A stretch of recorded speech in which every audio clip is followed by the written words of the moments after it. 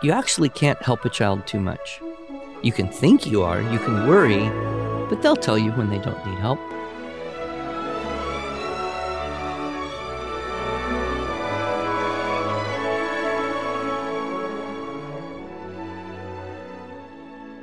Hello, and welcome to the Arts of Language podcast with Andrew Pudewa, founder of the Institute for Excellence in Writing, or as many like to say, IEW. My name is Julie Walker, and I'm honored to serve Andrew and IEW as the Chief Marketing Officer. As we take a break from recording, we have chosen to replay several of our greatest hits for you to enjoy. We hope that you are able to gain insight for your educational journey.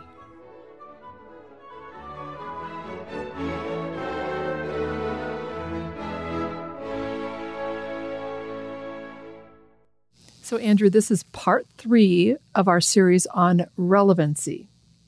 And I don't think I mentioned the last time that this is a portion of your talk teaching boys and other children who'd rather be making ports all day. So I wanted to be sure and mention it today so we can put a link in the show notes. This is one of your most popular conference talks.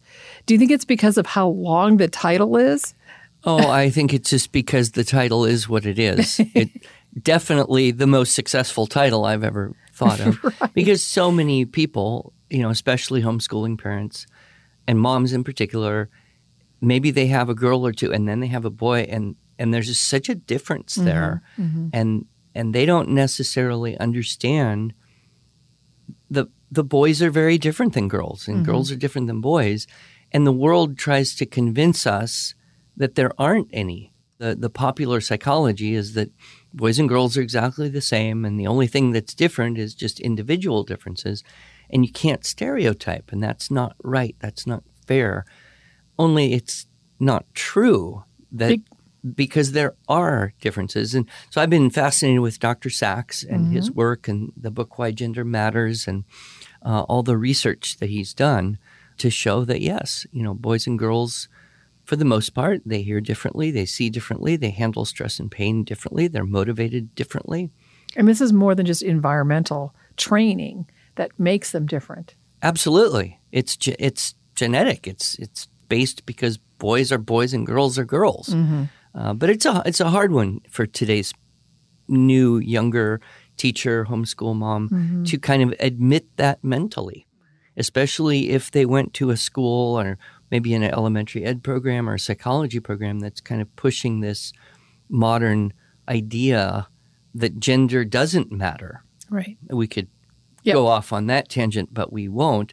But in any case, Dr. Sachs's work, I think, has been very, very helpful. I've had so many moms come up to me after the talk go, have you been in my house? Right. It's like, how did you know? My kids are just like that.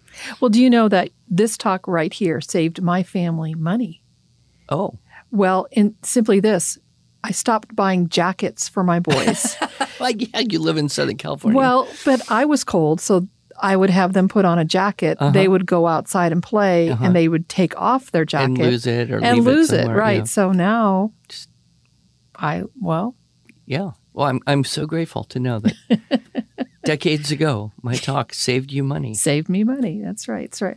So as a part of this talk, you talk about the 4 forms of relevancy, and we talked about the first 2, intrinsic relevancy, something that you're born with, right? Something you just want to do and you don't really know why you want to do it, but you got to put those puzzles together, or you've got to play that music, or whatever it is that just rocks your socks and floats your boat, right? Okay.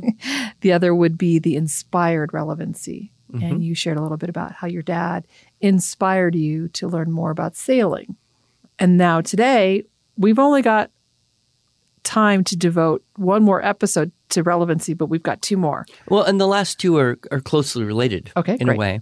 The third form of relevancy I have chosen to call contrived. Okay. Contrived. So let's face it, there are certain things that are just not interesting to anyone. I mean, but they're not intrinsically interesting to anyone. So it's very hard to be inspired. And yet you have to know these things. You must learn them. But you're not going to be excited about it. So that's where the good teacher, the good coach comes along and contrives relevancy i.e., in other words, creates a game. Aha. So contrived relevancy is essentially creating a game where there's something that's relevant, and the side effect of pursuing that is you learn the thing you're supposed to learn. Okay. Probably the best example from my childhood, my father, he must have understood me well, or, but it was brilliant. It was brilliant what he did. Grade 2, I'm trying to learn the multiplication, or grade 3, I guess. Trying to learn the multiplication tables, like 8 years old or something, right? Okay, who's excited about multiplication tables? Nope. It's just, it requires repetition. There's very few memory tricks you can involve yourself in. Some of them are easy, like 6 times 6 is 36, and then some of them are real bare. 6 times 7, 42. Okay, but you have to know these. Mm-hmm. And to be comfortable doing math, you need to know them well, right? Yes. The kids who are fuzzy on their math facts are the ones who don't like math because everything takes a long time. Mm-hmm. And even if you give them calculators, it still takes a long time. And I have a whole talk on that called Ability Development, Mastery Learning, and Individualized Education. And I talk about that problem of not having mastery. So anyway, my parents, old school, and so you learn your math facts. So they made flashcards on little 3x5 cards, and they would drill me in the spare time. I remember very specifically, I would be sitting in the bathtub taking a bath, right? And my father would be there with the math flashcards drilling me on multiplication tables. But why did I want him to do that? Well, he had contrived the ultimate relevancy. So he wasn't sitting there giving you your math facts because he wanted you to learn them. You wanted him to drill you because you wanted to learn Well, I'm them. sure he wanted to. Sure. But I was happy to be doing it. Okay. In fact, I was always bugging him, come on, Dad, let's practice multiplication. Okay. Because he had bought the ultimate Cub Scout knife. Oh. This was like the precursor of the Swiss Army knife that had all the cool little tools and blades. And it had the Cub Scout logo. Mm. And I wanted this knife more than anything else in the world.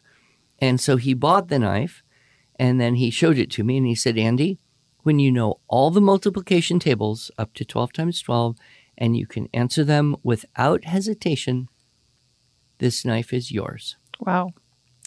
And he put it in his desk drawer, and he said, you can look at it whenever you want. But if you take it out of the drawer until it's yours, you'll never get it. Mm. Well, I don't know. I suppose at that age, you think your parents have supernatural power, omniscience, or God talks to them or whatever. But I would, 100 times a day, I would go look at that knife. I want that. I want that. I want that. So he'd come home from work. Okay, let's do multiplication quick before dinner. Okay, during the bath. Okay, come on. Hey, in the car. Come on, drill me. And he was so tough. I mean, it had to be like, boom. Mm-hmm. I mean, it couldn't be 6 times 7, 42. No, it had to be 6 times 42. I mean, it had to be instant. Mm-hmm. I had to know them so well, there's no hesitation. And finally, I got all the way up 12 times 12. I knew all those math facts. He gave me that knife. Wow. And to me, that is a phenomenal achievement of motivation. Sure. Because, that old thing, everything I learned in kindergarten or whatever. I would rephrase it, say everything that I learned in school, I actually learned at home, right? Because my mom taught me spelling, my dad taught me the math, and my mom helped with the math, and they would drill me on, spelling words and math facts and grammar, and they read, and I memorized poetry and, those really basic skills. Well, and I'm sure your teachers were really grateful for your parents being involved. Yeah, I think they certainly were, and it was nice because I always got good grades in school because my parents. But they had that idea that they're going to motivate me to learn the things that are necessary for being successful. Mm-hmm. I don't know that I would have had the same success if they had just left it up to the school, because I don't know that the teacher would have had the individual time or the methodology or the motivational power of the world's coolest Cub Scout knife. I have talked to people who say, well, that is like bribing a kid, right? When you give them something for something they should learn because they should. Right. Okay. But, bribery is when you pay something to do something immoral or illegal, right? Honestly. Mm-hmm. Getting a Cub Scout knife when you achieve a major learning accomplishment, well, there's nothing immoral or illegal about that. Nope. And I'm more highly motivated. So it's acknowledging the effort of the child. So I don't have a problem with this. And I think very often, boys in particular, we want them to learn something. It is not intrinsically interesting to them. Mm-hmm. You don't know anyone who is excited enough or available to inspire this particular kid. Mm-hmm. So you set up a game. And very often a game has an economic system attached. Mm. So in the Teaching Boys talk, I point out that there are a few rules of games that you need to know in order to have success and avoid failure. If you don't know these rules, then you will not be as successful in getting this game to work. So the first rule of games is it has to be possible to win. Okay, sure. If it weren't possible to win, no one would play the game, Mm-hmm. right? I mean, the whole gambling industry is based on this idea. Right. It's possible to win, Mm-hmm. right? You can go to the casino, Mm-hmm. and it's possible that if you're lucky and you quit while you're ahead, you can walk out with more money than you walked in with. Not likely, but possible. If it weren't possible, well, who would ever go to a casino? Right. Right? So when you contrive a game, you want to be sure that there's that. So I watched my wife attempt a game that didn't really work too well because of this error. She had got my very dyslexic 9-year-old son and his 6-year-old sister, and they were on the floor, and she had made a stack of cards of the Dolch reading list. You know the Dolch list? Mm-hmm. Sure. It's those 100 words that don't make sense. Right. Like WOULD. Mm-hmm. Like would. I mean, where did that come from, Right. So you can't really sound it out. It's not going to work from a phonics thing. There's hardly any other words. There's one other, I think, that does that. So it's just like random. You have to just do it enough that you do it. So she had this Dolch list, right? Mm-hmm. And she set up the game that you'd have each player would get 3 seconds to say the word. And if the player could say the word, they would keep the card. And if not, then the other person would get a chance. And whoever got the most cards wins. Okay, she'd been at this about 3 minutes. The score's 4-0. Who's ahead? Well, your daughter. Yeah, the 6-year-old girl. What's my son do? He's angry. He's frustrated. Yeah, he just stood up and walked away. Okay. Well, I mean, that's reasonable from his point of view. Well, what's the mom to do? Son, you get back here right now and lose this game. Right. I mean, he had given up. He had realized there's no possibility to win. Therefore, there's no reason to play. Mm-hmm. I can't. And then, of course, her opportunity for learning disappears with that, right? So how would you reset that? How would I coach her? Well, you got 100 words. Give each player as much time as is needed. Cheat if you have to. Like mouth the word. What? Yeah, you got it, would. Okay, here you go. You got 100 words on that list. Whoever gets 40 cards wins. You can both win. Mm-hmm. There's no rule that says you can't both win, right? Mm-hmm. So that's the first rule. It's got to be possible to win. The second rule applies if your game has some type of economic system. You must have both a potential gain and a potential loss. Mm-hmm. If you only have one or the other, this game is likely to fall apart very quickly. Mm-hmm.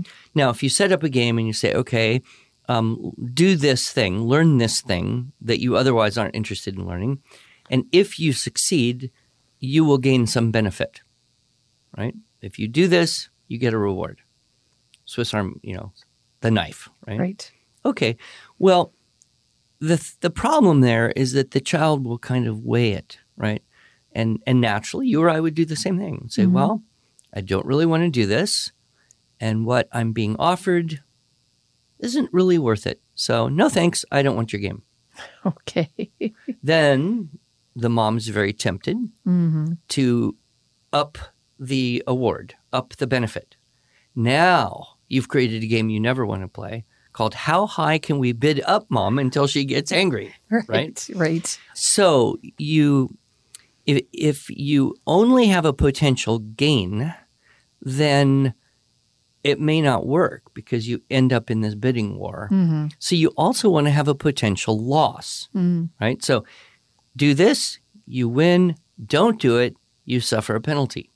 I'll give you an example of a system. It's not kind of a monetary system, but it is an economic one in a way.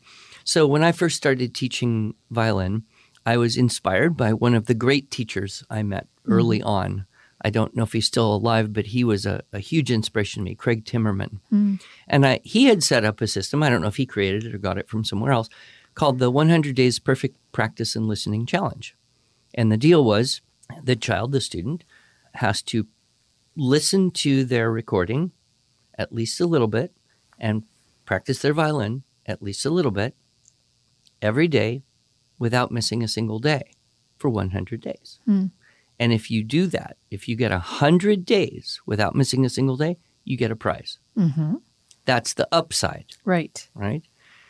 And then I would usually negotiate with mom and say, okay, what can you offer? Right? You know, if it's a boy and he loves video games, a new Nintendo module, or going to the pro ball game with dad, or a tea party, or, you know, for a girl, a new doll or special, whatever tickles them, right? Something you would probably want to give them anyway, but now you have something, they have to work for this. Right. 100 days. Okay, that's the potential gain. Now, the potential loss. If you miss a day, you have to start all over again. Oh, wow. Yep. Okay, so now it becomes this very different thing. Oh, and there's one more rule. Mom can't remind you. You have to remember on your own. That's harder for the mom than the kid, right? And so now it becomes this thing like, okay, I want to play this game. I want to make 100 days without missing a day. I've got to remember. And if I don't do it, if I fail, I have to start all over. That's the penalty. Do you see? Potential gain, potential loss. That's very effective. Other kinds of economic systems, in other talks have talked about my son and copy work. Yes. Right? So I'll pay you a penny a day for each word you copy correctly, right? 25-cent bonus if you finish in 20 minutes. The money goes into a special fund called the Airsoft Weaponry Purchase Fund, right? But if you whine or complain, you have to pay a penalty, 10 cents, every time you whine or complain. You could go negative. Right. And I own your bank account. Right. So don't complain. Did he ever complain? No, he never did. Wow. Which is funny because it's like the worst thing you could possibly ask him to do. Yes. But he's highly motivated Yes. by the goal of new airsoft toys. Right? I bet you didn't complain about being drilled on math facts in the bathtub either. No, I was begging for it. I was begging for it. So you have that potential gain, potential loss. So that's how you contrive a successful economic system. Now, if you have only a potential gain, you've got that problem of, well, I don't take your deal, right? Right. If you have only a potential loss, then you've actually descended to the fourth and least effective form of relevancy, Okay. which is enforced relevancy. And that's essentially when someone says, okay, kid, you have to learn this or you will suffer. Well, again, the child will kind of weigh it, say, well, I'm going to suffer if I do it. I'm going to suffer if I don't. Either way, I'm just going to suffer. Right. So I might as well just go eat worms and die. You know, life is just about suffering and I hate it all. You know, no, I'm not talking about discipline because that's different, right? And there are lots of things that as children we have to do, whether we want to or not. Right. And there's a consequence for not doing that. That's discipline. That's normal. I'm talking about the effect of learning, right? So, you know, I think a lot of us kind of operated much of the time in schools. The reason to learn this isn't for any reason other than to avoid suffering, right? So for me in biology, right? It was like, well, you have to take biology because if you don't take biology, you can't graduate from high school. Furthermore, you have to get a good grade in biology because if you don't, it'll bring down your GPA. And if your GPA is too low, then that'll bring down your whole transcript and you won't get into a good college. If it's too low, you won't even get into college at all. And the best you're ever going to do is busboy at Denny's, living a life of poverty and misery forever. Right. And that's why you study biology. Okay, so, you study biology, you hold it in your brain, you learn it, you forget 98% of it, but that's okay because you avoided the life of poverty and misery. Right. So we sometimes, do this, unfortunately, with kids. Right. And we say, you have to do this or else. But here's what I've noticed.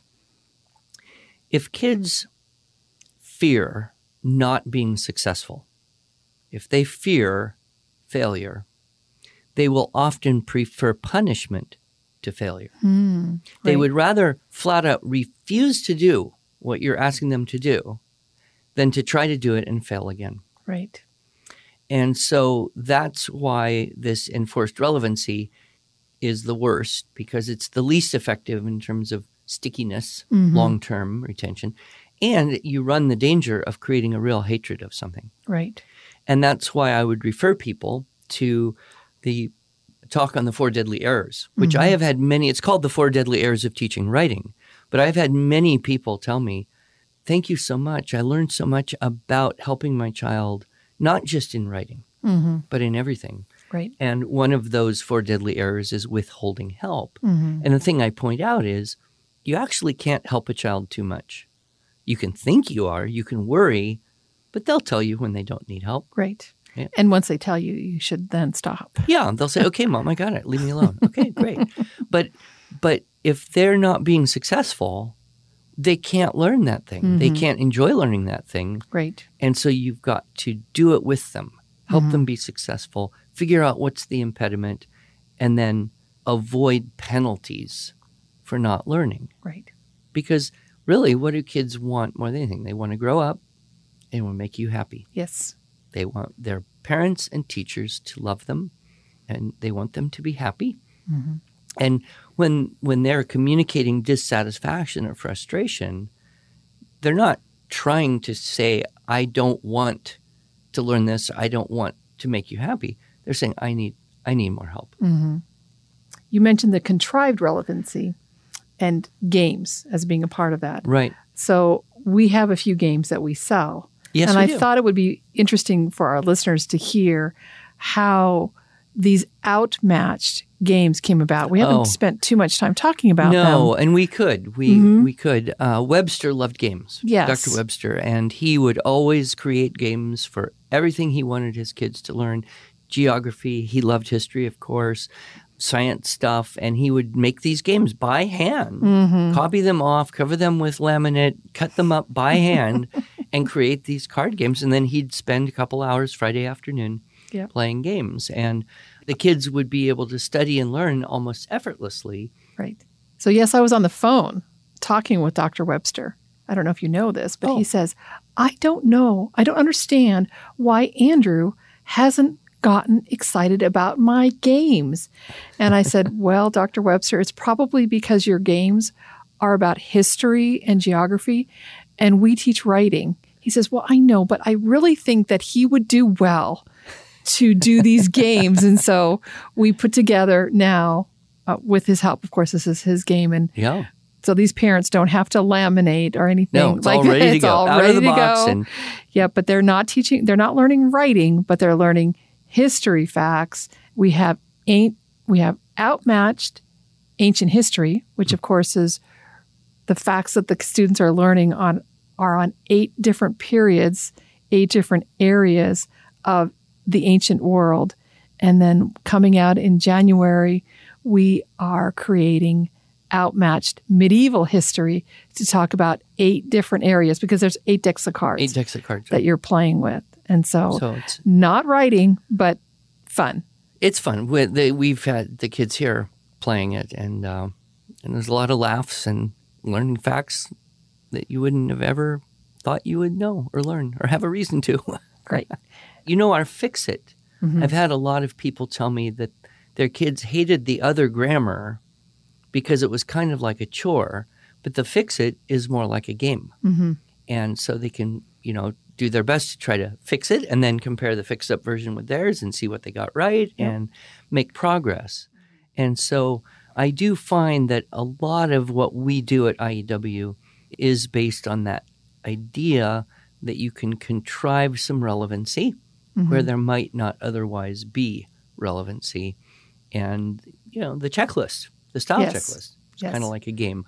The history-based writing lessons with the vocab cards. And some of the teachers take one of Lori's recommendations, which is to give extra points. When you turn in a composition, the more vocab words you've got, the more points you get. And whichever team gets the most points at the end of the year, blah, blah, blah. Right. Exactly. Kids are very motivated by those types of games, So to summarize, see if I can get them all right. The 4 forms of relevancy are intrinsic. That's what you're born with. Inspired. That's something on the outside, a person, a circumstance has motivated you to do more study. Contrived, which is where you have some type of game to make it more exciting. And then enforced, which we should probably try and avoid. We try to avoid. Okay. Yep, you got it. Thank you.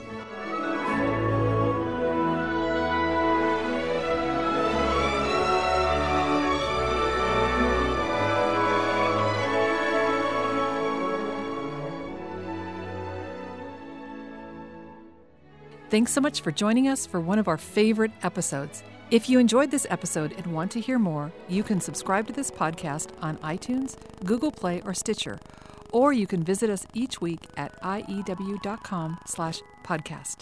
New recordings will begin airing in January of 2020. Until then, we hope you'll join us each week as we revisit our greatest hits.